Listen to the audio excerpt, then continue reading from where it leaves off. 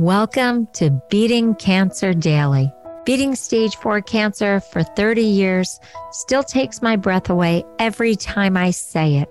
I'm Saren, founder of the Comedy Cures Foundation, and I hope you'll join me for just a few minutes daily for the next 365 days so we may laugh, learn, maybe cry a little as we live our best days beating cancer daily together. I remember when I had really aggressive cancer, somebody said to me, "Would you prefer to be happy, smart, or rich?" Now, you have to remember they told me to get my affairs in order and that I wasn't going to live more than 5 years. So be prepared. There was nothing more they can do. So that's a very different question than if you think you have decades of life in front of you. What would you pick? Happy, smart, or rich? Whether you're diagnosed with cancer, you're on treatment, you've just survived it, what's your perspective? And do you think it would change wherever you are in this cancer process? And then they said to me, what about your child? Would you rather have a child that's happy, smart, or rich? Because I did have a child. I was a single mom with full custody. What did I want for my child? Because they actually told me to start thinking about my legacy with my daughter and how she was going to be raised and who was going to raise her. So this question came because a person had listened to a radio talk show host and writer named Dennis Prager. Now, I didn't hear the show, but they had heard this show and they had asked me what I thought I would want to be and what I wanted for my daughter. Well, my answer at the time was happy. And it's interesting because they said, that's what this talk show host had said, because the world doesn't need another rich person or another smart person, but the world actually needs more happy people. So that was this whole premise, and it stuck with me all these decades since that person first proposed that question to me. Now, do I still feel that way? I am happy that my daughter is intelligent and she actually is successful in her career. So she is financially independent. That takes pressure off me. But at the end of the day, if my daughter is not content, even happy, I'm sad. I feel the pain of her pain. So happy, we could play semantics about the word. Content, what does happy mean? Satisfied.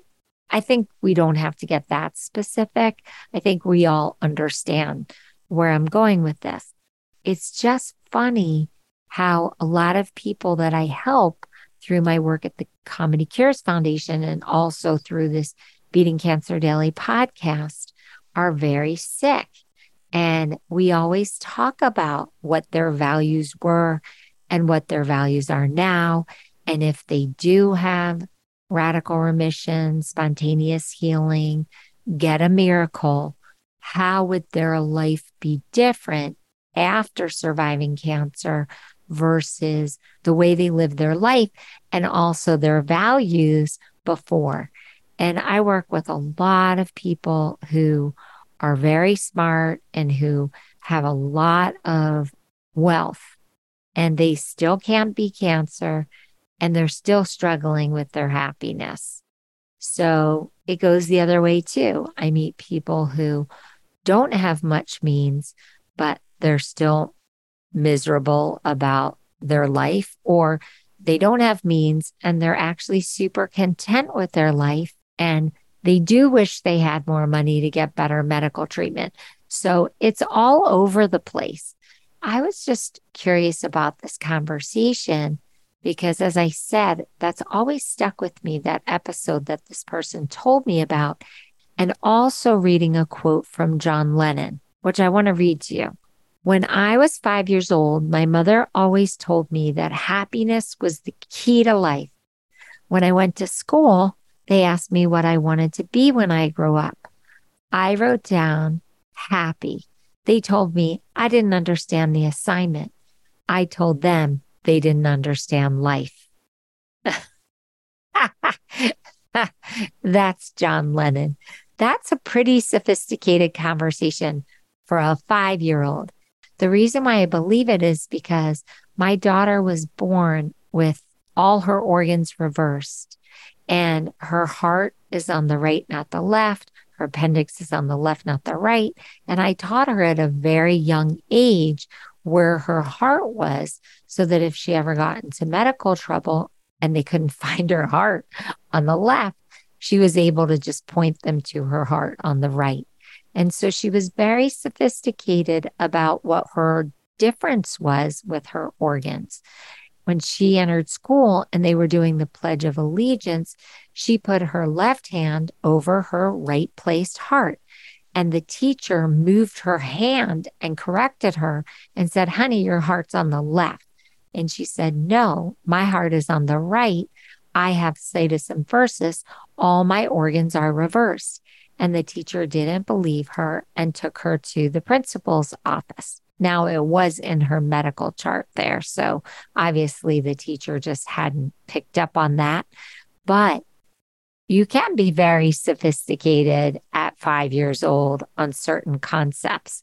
So the John Lennon quote actually really mirrored what this talk show host was talking about and what my friend shared with me. So I like to check in with myself, and I like to see, do I still believe that the thing that I want most in the world is to be content, blissful, happy, and have a life of play and laughter and joy? And it's still where I am today. And I guess having the Comedy Cures Foundation as a place where I can bring that sense of happiness and joy to others, and then reflect it also through this Beating Cancer Daily podcast, is still really important to me. So I'd love to know where you're holding on this. What's the most important thing to you right now? Being happy, being smart, being rich? What's the most important thing that you teach your children if you have children? That they should be happy, that they should be smart, that they should be rich? Are you a combo plan? Go to the Comedy Cures Foundation website. You know I love when you tell me. And hit the record button and let me know, or contact us through the contact menu and write to me. So I hope that you find joy in these recordings. I hope you have a blessed day, whichever one you choose is your goal today. And I'll see you tomorrow. I hope you guys know this, but Beating Cancer Daily is a listener and donor-supported podcast and community. So if you have some extra change, I'd love you to go to comedycures.org and make a donation today of whatever level is comfortable for you. And it will be tax deductible to the extent allowed by law, because Comedy Cures is a nonprofit 501c3 organization founded from my chemo chair, April 1999, and we've been going strong ever since. So please consider making a donation today and help our community and this podcast thrive. Thanks so much. See you tomorrow. Guess what time it is? It's time for me to read the disclaimer. Beating Cancer Daily and the membership circle are not in lieu of medical advice or treatment. They are for entertainment purposes only.